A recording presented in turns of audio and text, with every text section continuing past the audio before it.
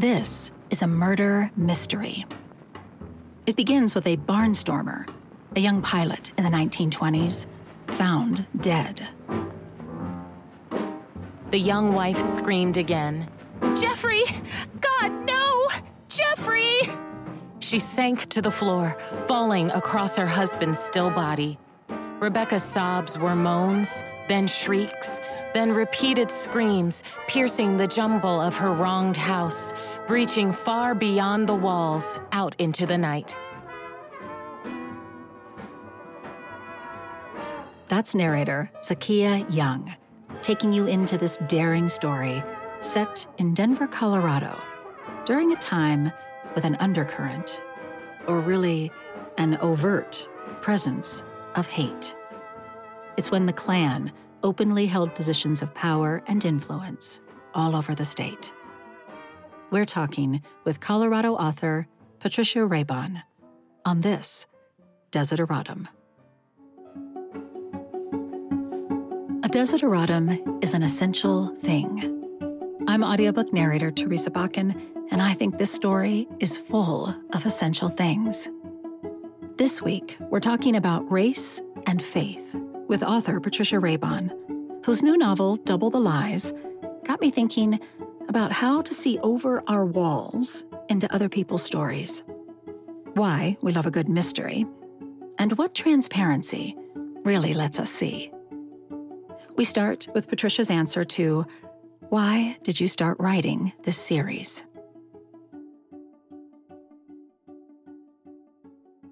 Very early, I started to try to write my own stories, to look at what it meant to walk into a store and see segregated water fountains, or when we traveled to the South to visit our relatives, we couldn't stay in a hotel. We couldn't go into a Howard Johnson's and sit down and eat.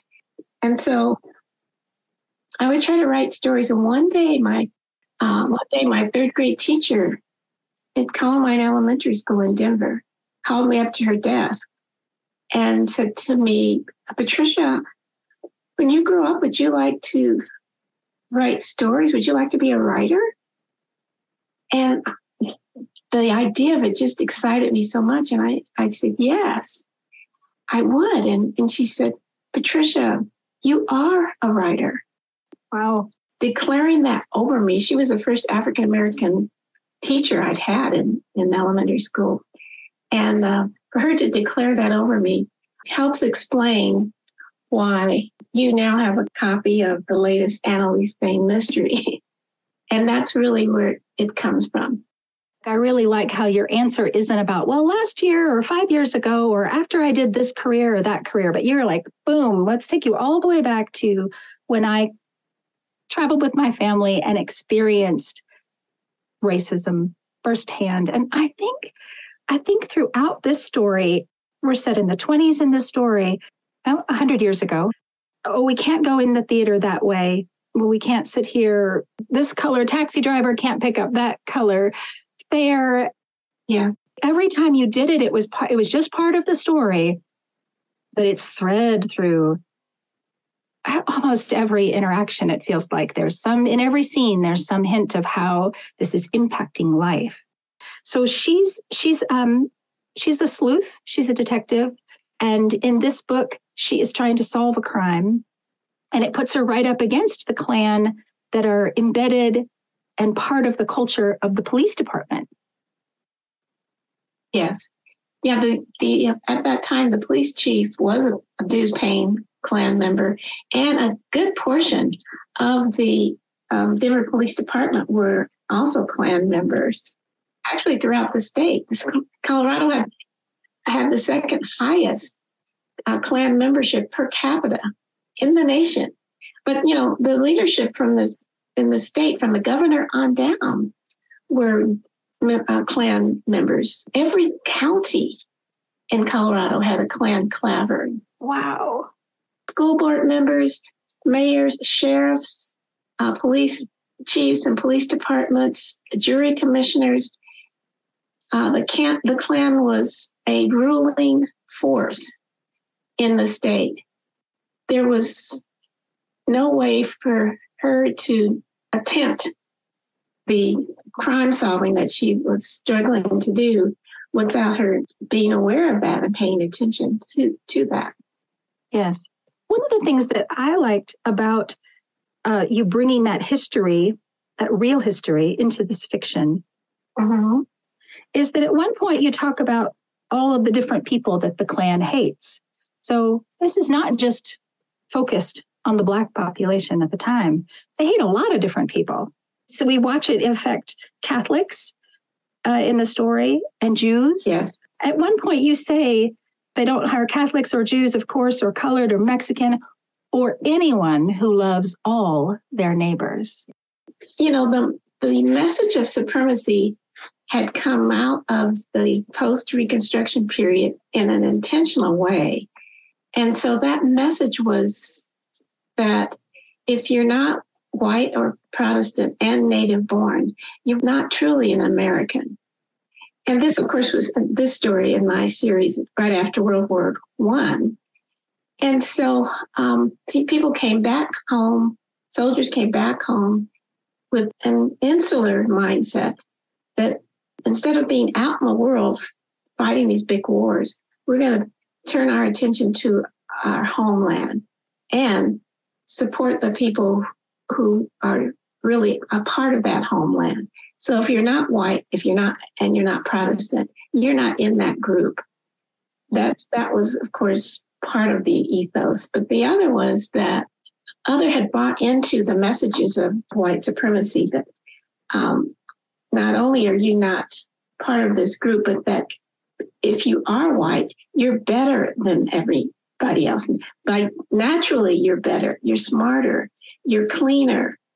I thought it was so interesting, Teresa, that message came out of one of the news cable stations during this recent immigration debate, that immigrants make the U.S. dirtier.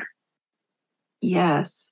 And that is such a very fine and important point to make, that what I was bringing up is all the different people they hate, but really the underlying message is about the supremacy, right? It's about some people are better than other people.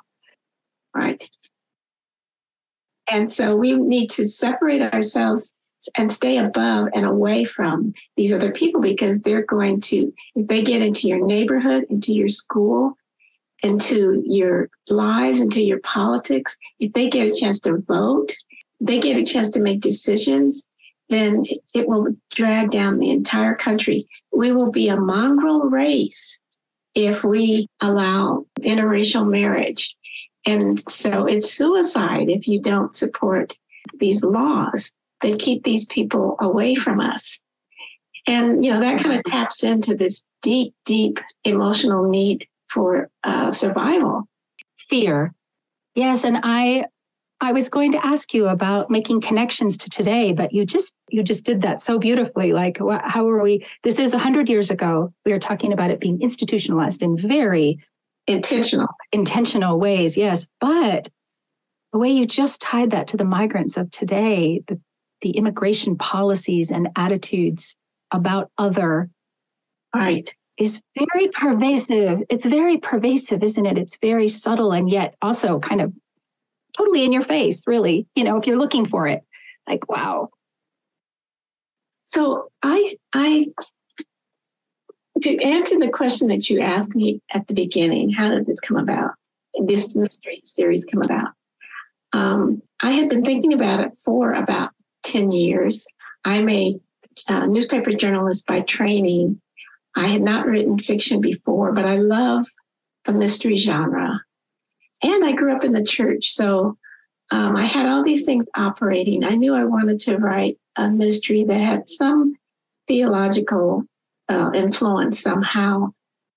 And then we had the pandemic.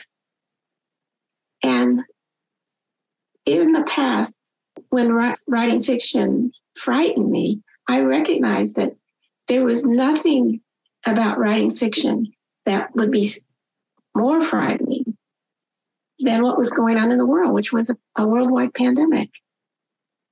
So I sat in this same room and dove in, and here we are. Yes, I'm so glad that you did. Well, I like that you brought up faith because I think she comes several times to a point in her mind of prayer, right? Mhm. Help me, Lord, she suddenly thought, to see the people tonight as I see myself. A little confused sometimes, struggling to put my best self forward, even when others prefer to see me as my worst. But the other thing with this character, Teresa, is that she has questions about God because of her place in the society. She wonders, does God really hear me? Does he see me? Does he understand what I'm going through? And so in this church, she stops to reflect. And so in the story itself, it doesn't work for her to have the answers to her faith questions. Mostly she's searching around faith. And in many ways, the faith journey is a mystery. Yes, it is a mystery. I love how you just explained that. What she prays for in that moment is about clarity, too. She seeks clarity while she's there, clarity of thought. She prays for clarity. And I think that really is, as we're all seeking to find answers to our own journeys, praying for clarity of thought or to know ourselves is really important. I thought it was a very powerful moment for her. And then when she gets to go and do the speech, she talks about honesty. She talks about hunting for your own truth. Yes. She says, we're all detectives. In life, in fact, we're all truth detectives. I am, you are, the person sitting next to you is. Say, hello, detective. Many in the audience chuckled, glancing at their seatmates, mumbling hello. So I think disarms what could have been this white audience, which could have been hostile to her. That journey that we're all on is one that's common to us all. We're all seeking these answers, and we're all looking for the truth about our lives. Yeah.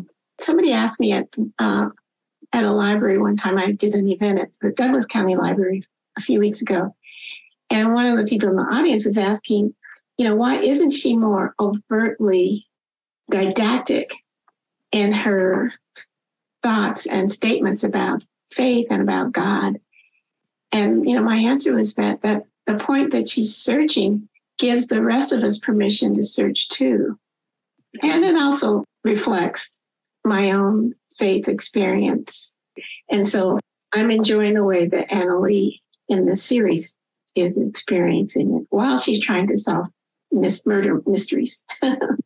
Yes, it is. It's an element, but it's definitely not the main point. There's high stakes murder mystery going on as well.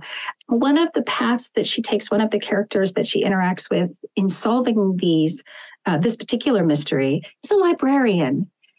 I really love, there's a scene in the library where Annalee needs information, or it would be helpful to her to have information on what someone has been reading, what they've been checking out of the library. It will help her maybe pick a clue up to follow. And the librarian has a perspective about privacy that I really appreciated. Talk about where that came from. My second home, I guess, growing up was the library, the Warren branch of the library, actually, in Denver. There was a safety there and a permission to seek around and ask questions. At the same time, early in the world of library science, early in the library community, discussions about privacy were starting to happen. The understanding that when somebody comes in to borrow something from the library, a resource, we keep a record of it, but that record is private. Yeah, I thought it was really interesting. And I do think library spaces in general have been this access point for living the truth of freedom of information, right? The freedom, the access to information. Well, the irony, of course, like at so many other institutions in this country, is that libraries were segregated for a long time. Yes. And so the Warren Library in Denver was actually named for a clergyman who was involved in the Freedmen's Bureau after the Civil War. Mm-hmm. And so he was interested in bringing education to freed, enslaved people. And then the librarian in the story also believes that the library should be open to everybody. Somebody says to her, go to the colored library. Well, there was no colored library. And so this librarian has allowed Annalee to come in and search the stacks and the shelves and check out books and read Sherlock. Right. Yeah.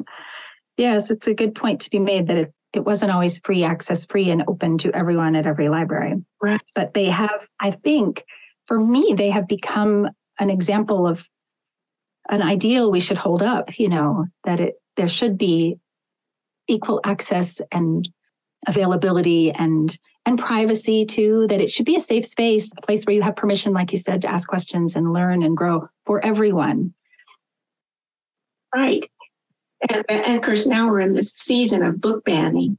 And so librarians are on the front line, threatened and,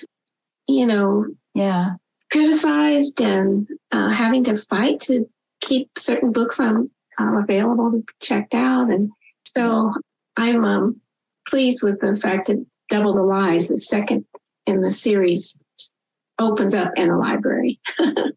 It was such an important place for me as a child. And it's the place where this story starts. One of the other things I wanted to ask you about, there's a Jewish family in this story connected to the murder who she spends time with. And at one point she's in their home in the mountains and there's art on the wall.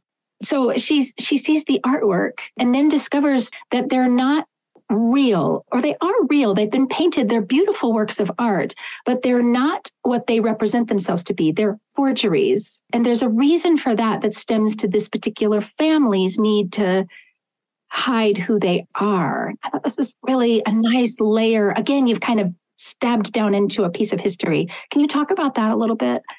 Right. This particular family are Sephardic Jews, and they grew up in Spain.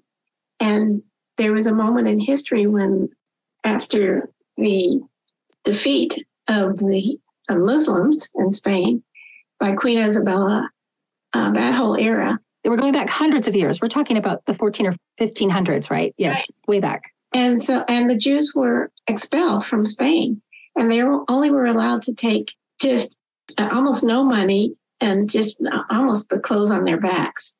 And a lot of them went to Portugal, but then after a while experienced the same bigotry and hatred. And so the only way to get around that was for those families to reject their faith and become something else. So this particular Jewish family in the story has walked that fine line of not saying being who they really are. And of course, this title, Double the Lies, it includes what has come down through history to this family's current situation. There have been so many lies in the family, so much cover up.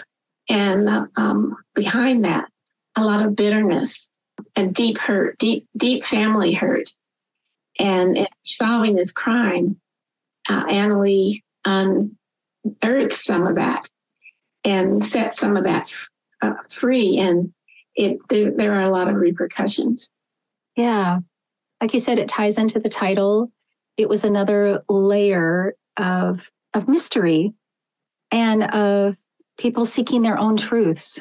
Well, it's interesting, Teresa, because Spain in the past couple of years has now reached out across the world to the Sephardic Jewish community and said, if you want to come back to Spain, welcome again, and you grant you Spanish citizenship. But it's turned out to be, like so many things, complicated. And what people are finding is that the invitation has come with conditions that a lot of people can't meet. And so what started out as kind of a healing gesture has not felt that way to the people it targeted. And that campaign has not been nearly as successful as people thought it would be. Potential for it. Yes, it's disappointing. Yes, it is. I think it is hard. That's hard with all healing, right? Like that's hard. It's hard to go back in time. Yes.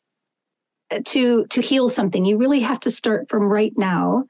And yet acknowledging the back in time is part of that right now healing. Yes.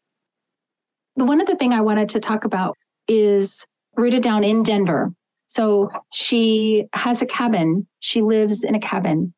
I've loved how there's so much cold in this story, there's so much winter in it, and just sort of the constant sort of dealing with the right kind of coat and getting the fire started and, thinking about Denver in the winter or the mountains, Estes Park in the winter, just the survivability of all of that. But you put her in 5 points. This is where her cabin is, right? Yeah.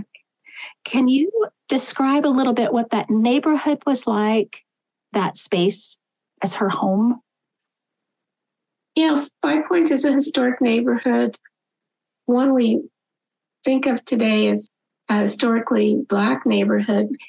Most of Denver, all of Denver, other than that part of town, were closed off to residency for Black citizens of Denver. And the community was its own world.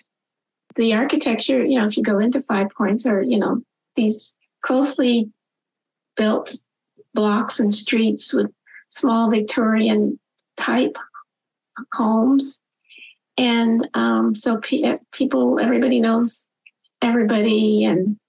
But Annalee's father, who was kind of a part-time cowboy with a lot of problems, including drinking, was only able to get himself this kind of cabin on the edge of 5 Points, not far from the South Platte River. And she has now taken over his home, taken over that cabin as the place where she lived. And so she understands the experience of being excluded. And so 5 Points is one of those places where excluded people settle. And she's part of that excluded Black community. Yeah. She has a really lovely network of people who care for her. And they're talking about, chipping up firewood and using it in this wood burning stove in the middle of the place, and what kind of coat she can get from the thrift store. And I just liked how often I felt the cold. I remember my mother grew up in North Carolina. She was the youngest of 5.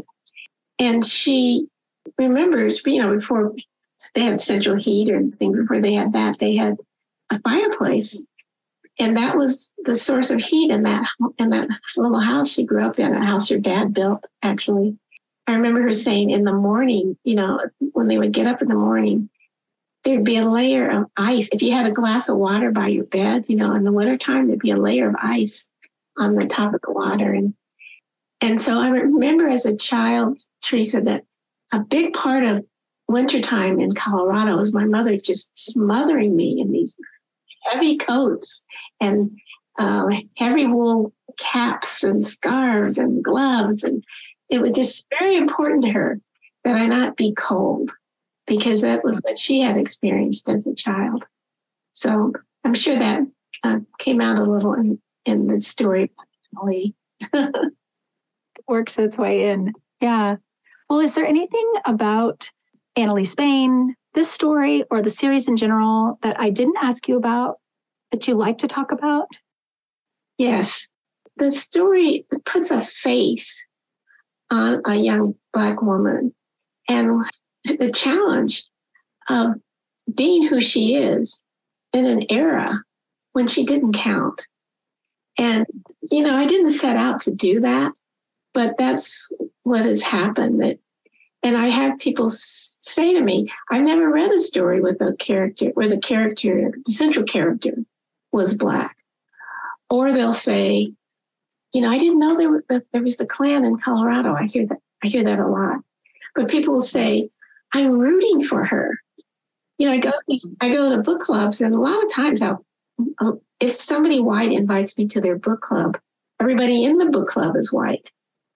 And we still live very segregated lives. If somebody Black invites me to their book club, everybody in the book club is Black. And so often I was just in Longmont a couple of days ago this week. A nice, lovely lady who was white invited me to the club. Everybody in the club is white. But they were saying, we're cheering for Annalee. We want her to not just solve these crimes, but have good things happen in her life, and to work things out with Jack, this pastor, because they keep going back and forth in their relationship. So I like that people are caring about her cross-racially, cross-culturally. And so I love that about the series and what she provides for people who love to read. Yeah, I think it's an interesting observation about how segregated we still are. Yes.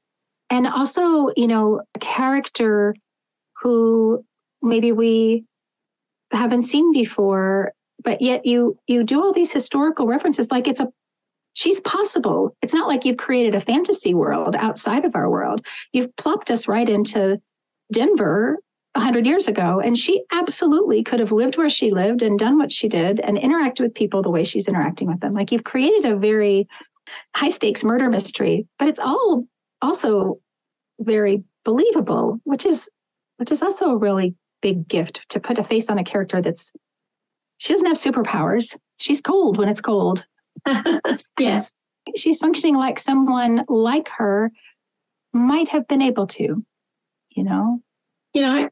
I love historical fiction. And also, I did not want to write a slave trauma.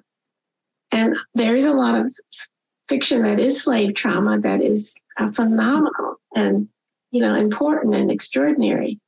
But I wanted to put her in a time when she had a certain amount of, she had the challenge of being who she is, but still had a formal education. I think about my own parents who both were graduates of historically Black colleges. And that whole world is often seen by people who don't know about it or don't have an access to it. And so Annalee's mysteries provide a doorway into this world. In the mystery, we also get to see her life. And so I'm grateful for the opportunity to share that with people. Yes, it's a really good point to say that she's opening up a door, that we're all sort of in our own lanes, and we probably know the story of our parents and our grandparents and people that looked like them and cousins that looked like them. But it's hard sometimes to see over the walls of that. Yes. And realize that parallel on the tracks at the same time are all of these other stories. That's a really great way to explain it. It gives us a window or a door or a peek at something. Yeah. Yes, I really enjoyed it. I think there's also something very comforting about her. Like, I knew this was a murder, but you take very good care of your reader. There's no jump scares. It's exciting, but it's not graphic. Yes, that's the right word. It's not graphic. It's a mystery. It's a search for truth. William Moseley, the popular mystery author, says that fiction, it gives us an uncomfortable look at the world that in which we're struggling to live together. And so the Annalee stories do that too, but at the end of the day, because it's a mystery, the mystery does get solved. And because of that resolution, there's always that last moment of hope that if she solved this mystery, she can go on to solve not only others, but also the mysteries in our own life. Yes. Yeah, there is an element of hope in a mystery. That's true. Because things are going to be okay. Right. Just a couple of other thoughts. I encountered a bit of snobbery around fiction when I started, as I said, I've been in newspaper journalism and nonfiction in the nonfiction world for decades. And so people would say to me, "You're writing a mystery novel?" I kind of hear that. And so I love what these fiction gurus like Robert McKee, for example, who's a screen film doctor. And he says we come to fiction not to escape life, but to find it. Mm. And so in stories are these lessons, these takeaways that are life-changing. There's no place like home. Yes, right. And growing up in the church, I grew early in my earliest years as a kindergartner. I grew up in the places where people were telling stories on a felt board with characters, and we could move the characters around and learn the stories. And so story matters to me. I recognize that we can find in stories those lessons that take us to an understanding about ourselves and the world, that make all the difference. So I'm really feel privileged and honored to be working in fiction right now. Yes. The last question I almost always ask, if you have time, the name of the podcast is Desideratum. It means literally an essential thing. And the idea for it came from a poem called Desiderata. Yes.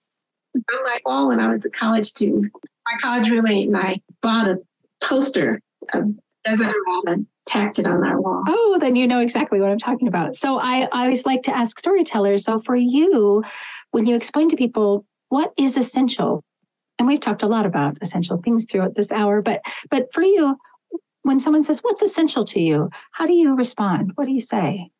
Oh, what is essential to me is transparency. That's what people say they like about my writing, my nonfiction writing. I have done a lot of memoir style writing. I have a racial forgiveness memoir, my very first book. I also wrote a prayer memoir about my struggle to learn how to pray, even though I grew up in the church. And so I learned from reading memoir that the only way to write it was to be transparent. That if I went there, then the writing felt like good writing. If I wasn't trying to hide anything. And so my daughters used to say to me, how can you share all this personal stuff in the story? And so I said to them, because at the end of the day, it's actually not about me. When people read my nonfiction work, I write at the intersection of faith and race. That's where I write. But they'll say, "Dear Patricia, I read certain book. I love this book." Second sentence, "It reminds me of me." And then there's 3 or 4 more pages about themselves. And so if I can give back what's really not mine, and that is my story, if I can give that back, then that gives people permission to, with the same courage, to explore their own story and give it back. Yes. Yes, transparency is really the ultimate form of honesty, right? Yes. And living your own truth, right? Like this is also, transparency is about living your own truth and being honest about it to others. And when you take your masks off and are open and transparent, ultimately that helps other people see themselves. How else can we be human together if we can't see each other, really? Right. Yeah, I love that. I love that. Thank you so, so much. Thank you so much. I've enjoyed it.